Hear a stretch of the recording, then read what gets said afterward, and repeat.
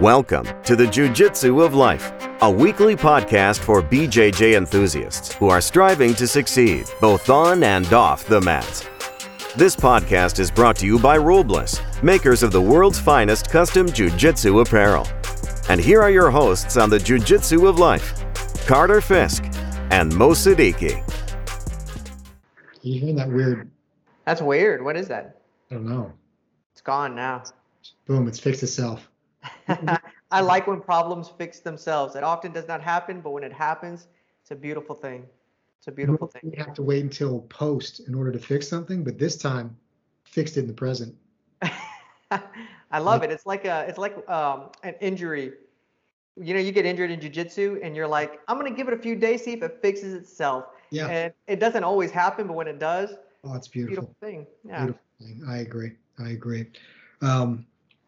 Man, so it was interesting. You know, you and I were just talking about this beforehand, and when things connect in life, I like that. I start looking for patterns and seeing like the same scenario in different aspects of life, and that's kind of what we always wanted to talk about. And I was telling you how I've been reading some Bill O'Reilly lately, which is going to make people's skin crawl and feel the little prickles. Oh God, O'Reilly, he's horrible.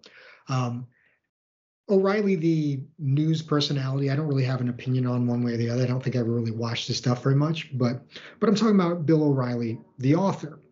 And he has a whole series of books where it's like he talks about pivotal events in American history that usually have to do with people dying, and like killing Kennedy, killing Lincoln. And the one that I just read that we were talking about was Killing the Rising Sun, which is essentially about bombing, using the atomic bomb in Japan, in Hiroshima and Nagasaki.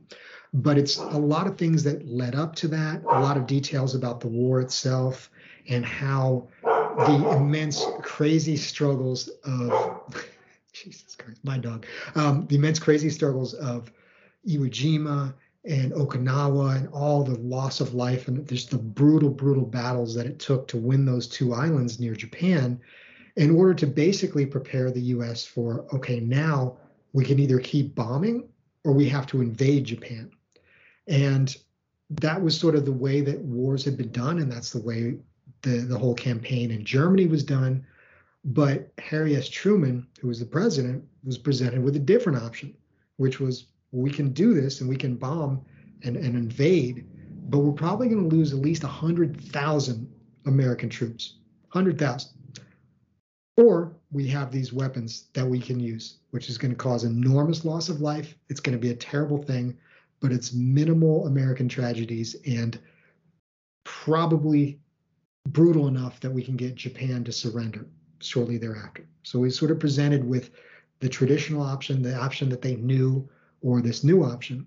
And what's interesting about the book is that Harry S. Truman had only been the VP for about a year. So he was sort of the vice president for Franklin Delano Roosevelt, FDR, for just about a year. And apparently they didn't get along that well. Like FDR didn't like him that much. And I'm not really sure why he picked Harry Truman to be his VP, but he did. And FDR knew about the atomic bomb and the Manhattan Project and all that. Truman didn't, until FDR dies in like April of 1945. And they're like, hey, come to the White House. And he's like, okay, gets over there. And they're like, yeah, so president's dead. And he's like, okay. And they're like, and by the way, we've got this thing that can, it splits an atom and blows everything up and just vaporizes like 3 miles of everything. What do you want to do? That almost reminds me of and we discovered this technology from our friends, the aliens. Yeah, exactly. Yeah.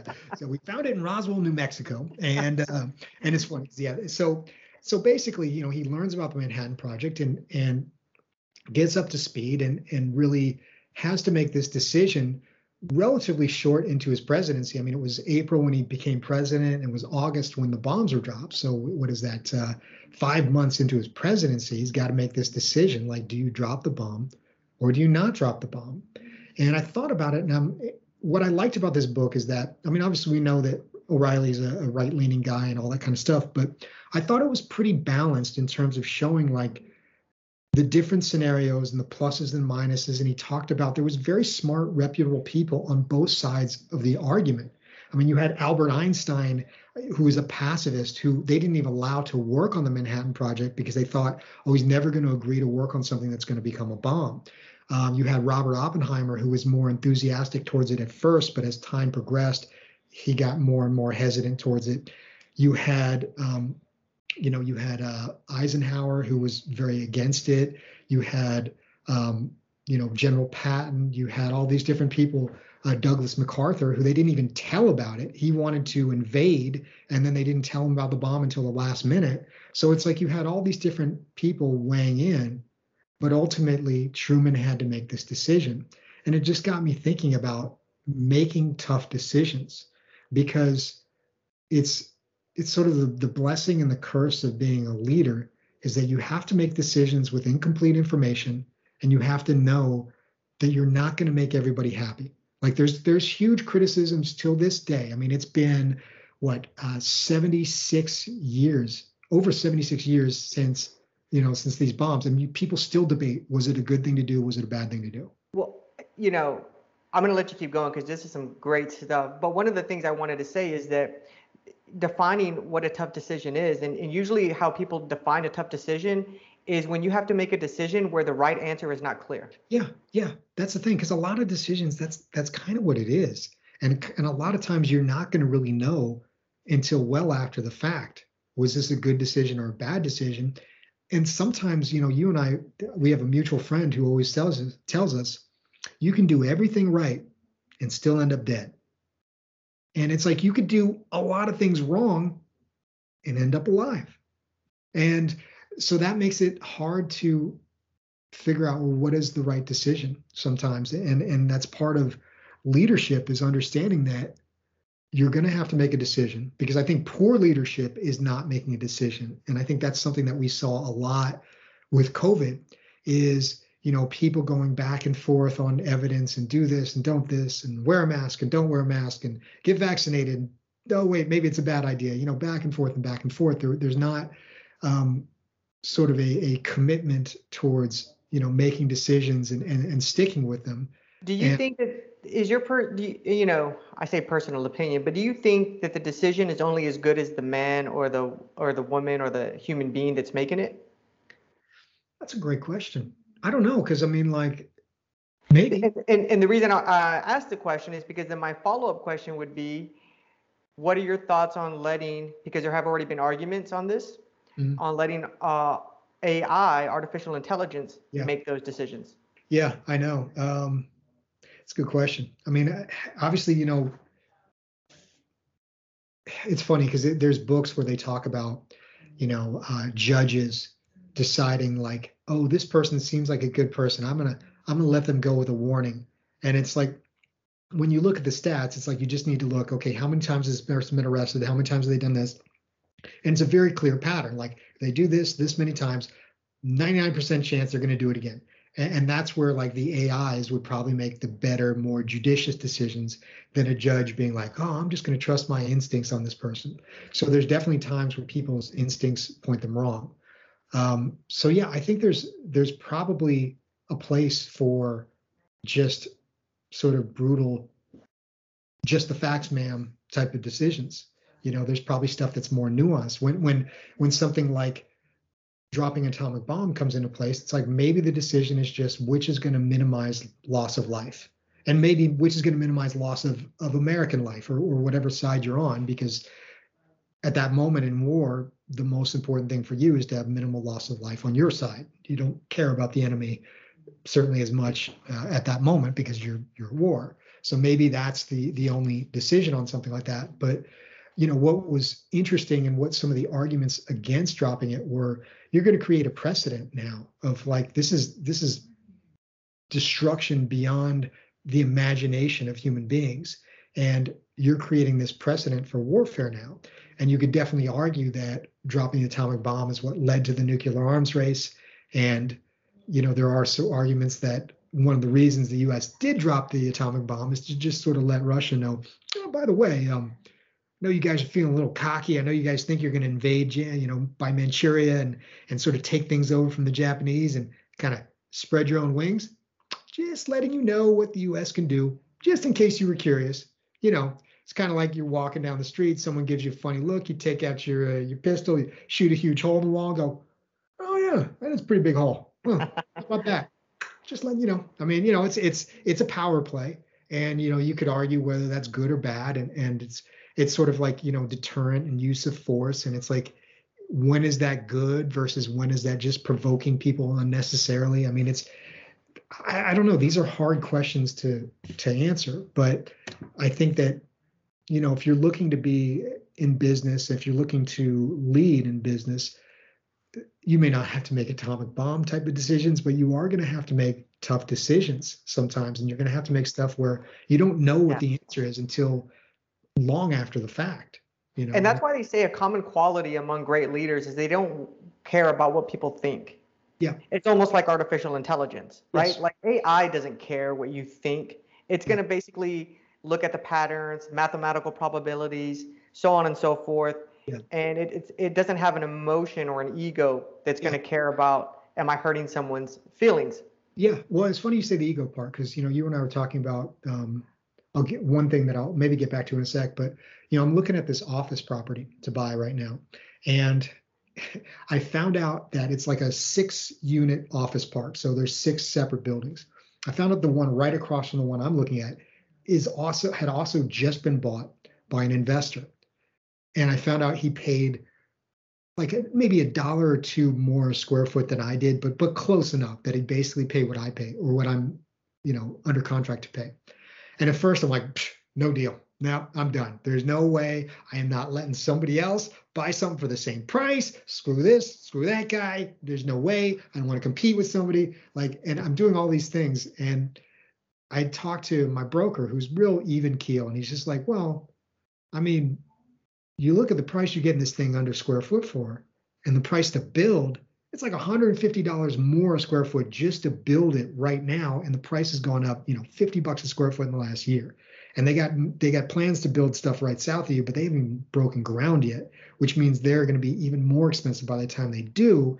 That area, they're building tons of homes, tons of this. He's like, even if you just break even on this thing, this property is going to, be 40, 50% more value in 3 to 5 years, just inherent because of everything else. And I'm like, okay, that's the good AI stuff. And I'm like, and then this is how trivial I am. I looked up the guy who bought the property. And I'm like, this guy was an Air Force pilot. He's a pilot for Southwest. He's got a couple of little businesses he started. I look him up. I'm like, I like this guy. I'm like, if this guy's got good judgment, then okay, I'm okay with, buying the same thing as this guy. I think that's an important lesson. And what I take from it and what I've thought about in the past is that I won't say I'll never, there should be nothing definitive in anything, but I won't allow somebody else getting a good deal force me to walk away from a good deal. Which is very smart and very mature. And I lacked your smartness and maturity, but I sort of reined myself back in. And then more than anything, I thought about it and I was like, this is a very affordable way for me to get my foot in the door in something that I want to get my foot in the door in. It's a small town. And if I back out of the deal, I've only got so many deals I can back out of.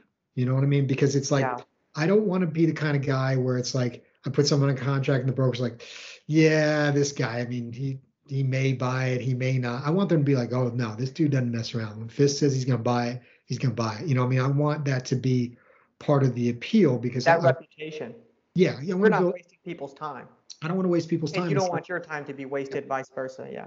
So it's kind of like I had to do a reevaluation of, am I just looking at something in isolation, or am I looking at something as the bigger picture of what I ultimately want, which is a good reputation, which is great relationships, which is, an expanding portfolio and essentially betting on the town and the city itself versus if this deal doesn't meet all the metrics I'm looking for, that I'm walking away. That's, penny wise and pound foolish, or whatever the saying is. Like that's being short-sighted. And a lot of it was sort of geared in with ego. But I found that maybe I do need my own like AI buddy. Like we all need, it would be good. You have your like AI buddy and go, listen, here's the facts. What should I do, AI buddy? The AI buddy's like, buy it. And that's true, right? Like you don't, yeah, for sure. And that's just somebody that's not involved in the deal, right? That you respect their business acumen. That's first and foremost. Like they have to know business and understand that, but they're not emotionally attached to the deal. Exactly, because and that's part of, I think, because I was able to look at that and be like, oh, well, just because that guy's getting a good deal, don't walk away from you getting a good deal, because all he's going to do, the Air Force guy's probably going to be happy you walked away from it, so he can go scoop that one up too, right? But I can almost guarantee you, if I was in your shoes, I would, because we have a similar personality, I would be thinking the exact same thing you're thinking, and you would be like, hey, Mo, don't walk away from that good deal. Yeah, it's funny. So it's I think part of learning how to make tough decisions is learning what are my bad tendencies towards things? Like, do I get emotional? Yes. Do I get almost selfish in a way of being like, well, if he's got this, screw that. Like, yes, I do. And I think it's important to be brutally honest with your own tendencies, because there's nothing worse than people who talk about what a good negotiator they are, what a good, like, overconfidence in that area is really, really dangerous for anybody in business, because you have to always, and it really is not necessarily a matter of experience necessarily either, because I've seen very experienced guys do real stupid stuff before.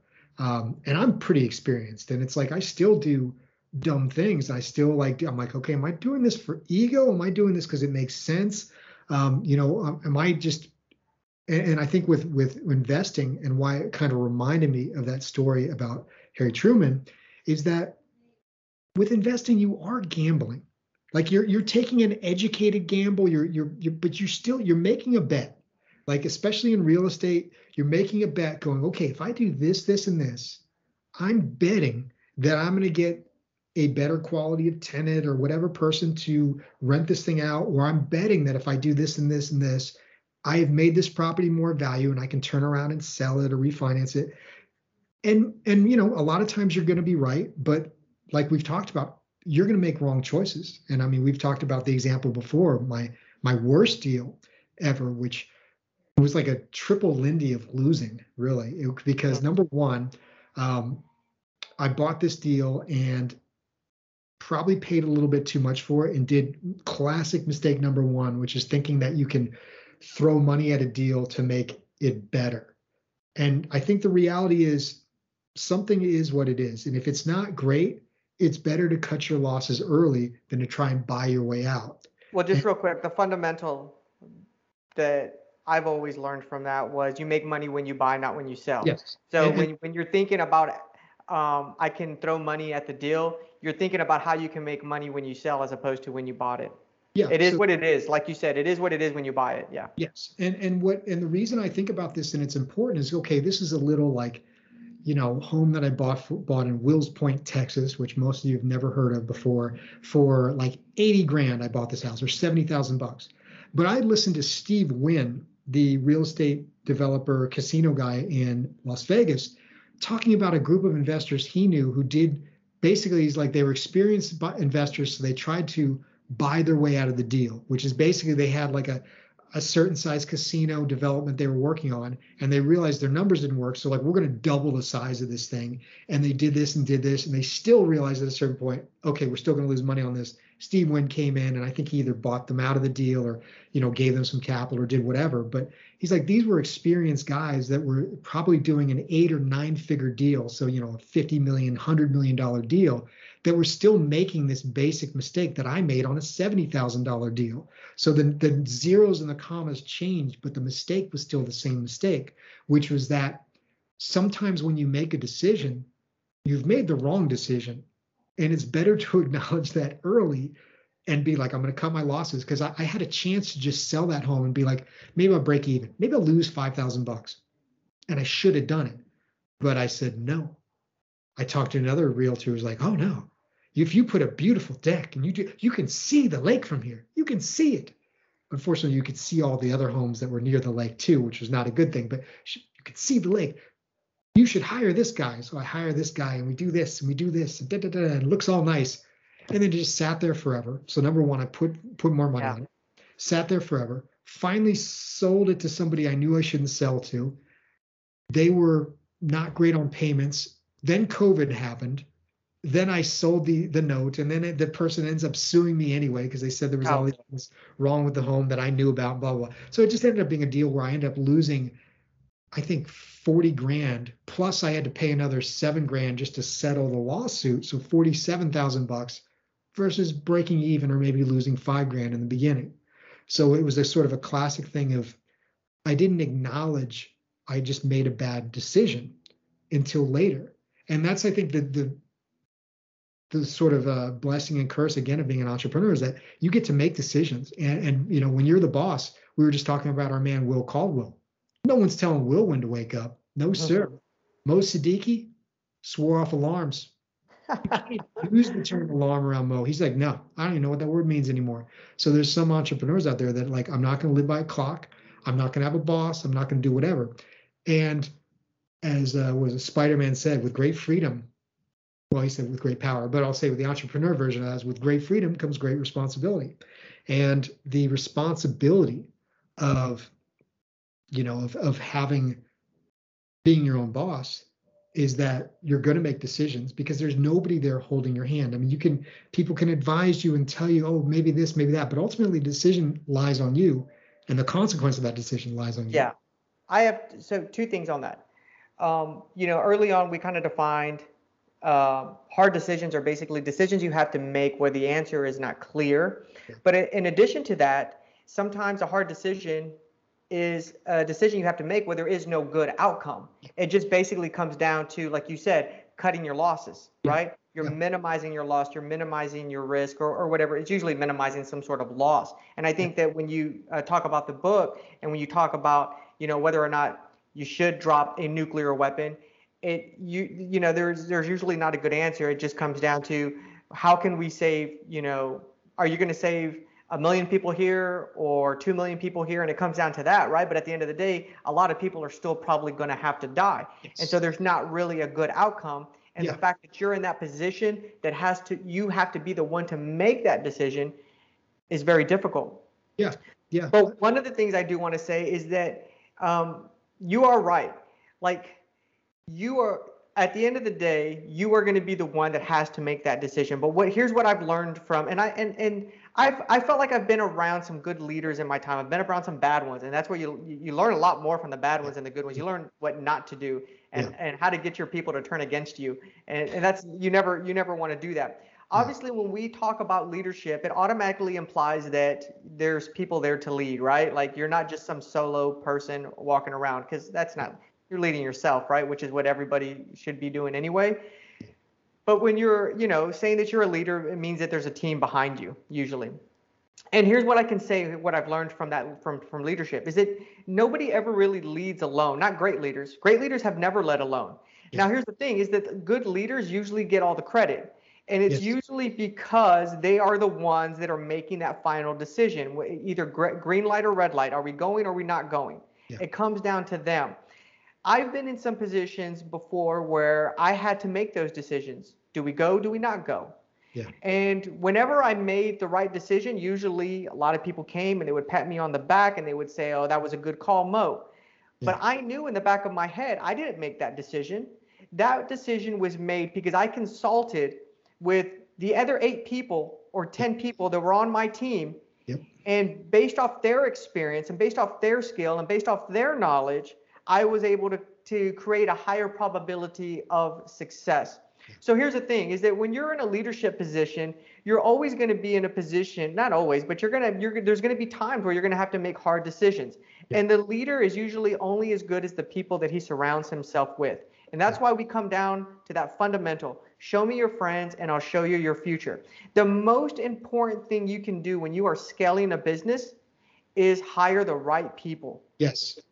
I 100%. It's funny because I was thinking about that from, you know, I had been frustrated with the lender I had on my first commercial deal because I felt like insulted. I'm like, they're wanting so much damn information from me and I'm putting a lot of money down on this property and, you know, it's a pretty safe bet and blah, blah, blah. And I was just like, man, this literally like thing after thing. It was, And then it was like a year into the loan, like, we need an updated personal financial statement. I'm like, loan's already started. What are you going to do? I mean, like, all that.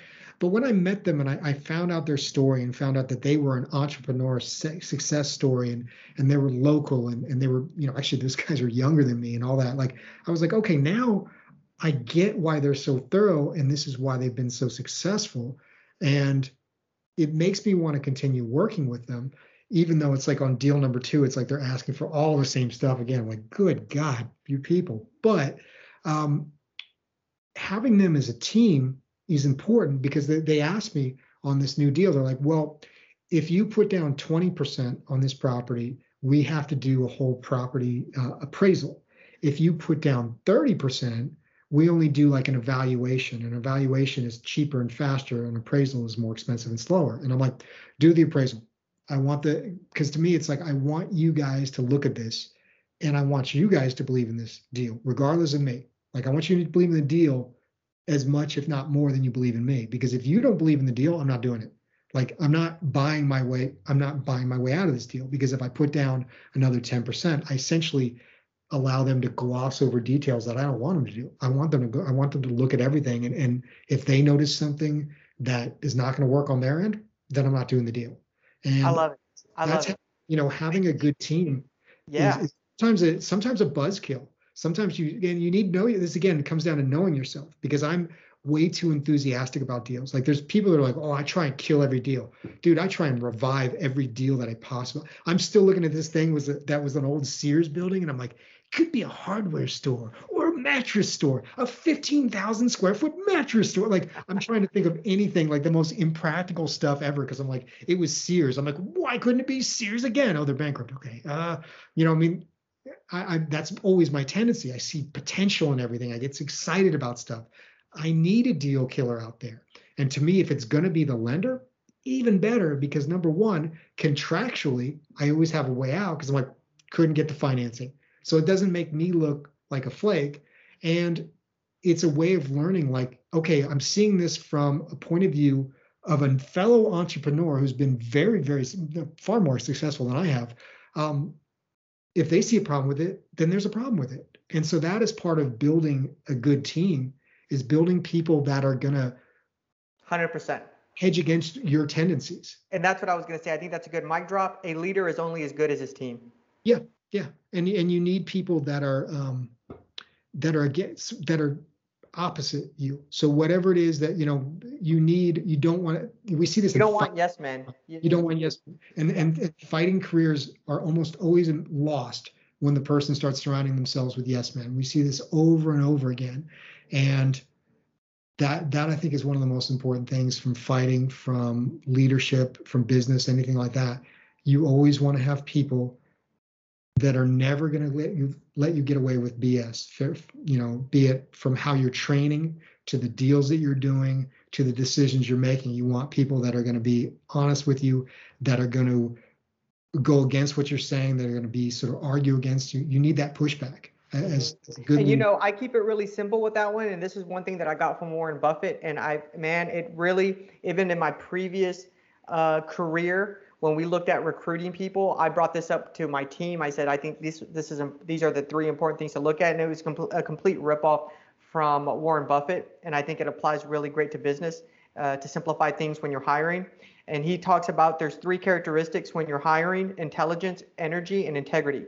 He said number 1 above all is integrity, because they can have intelligence and energy, but if they don't have the integrity, if you can't trust them, then the chemistry, you just can't have them on the team, right? Integrity has to be there. He said energy and intelligence can kind of go back and forth as number 2, number 3, right? But like, person has to have integrity. You got to be able to trust them.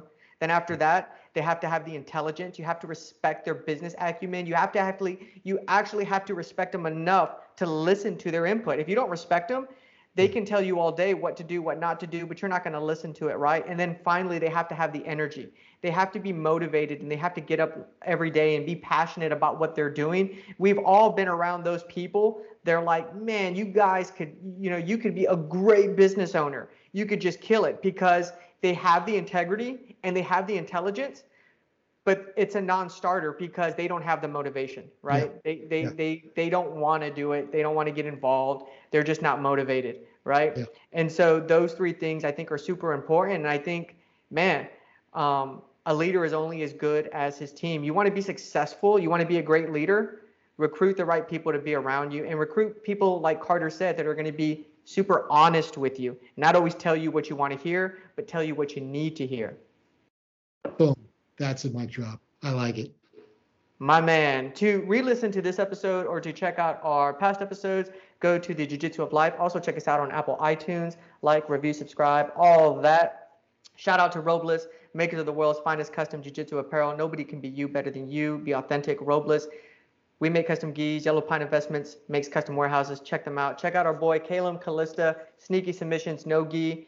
Also check out our boy Steve Hordensky. Dude, he's putting a lot of great content out on his Jiu-Jitsu on the Go app. You guys go check it out. I think he has like some sort of free trial, so you might want to check that out. That's a great way to supplement your jiu-jitsu training. And if you're in the Austin area, check out Chaparral Moving. They have Moving Down to a Science. I am Mo. That is my dear friend and brother Carter. And we wish you guys nothing but the best, both on and off the mat. Thank you for listening. Thank you, guys. That's it for this episode of the Jiu-Jitsu of Life. Your hosts are Carter Fisk and Mo Siddiqui. This podcast is brought to you by Robles, makers of the world's finest custom jiu-jitsu apparel. You can subscribe to the Robles newsletter to get the exclusive content at robles.com. You can find more episodes of this show on our website at thejujitsuoflife.com. And you can subscribe to us at Apple Podcasts. Thank you for listening, and we wish you a great week, both on and off the mat.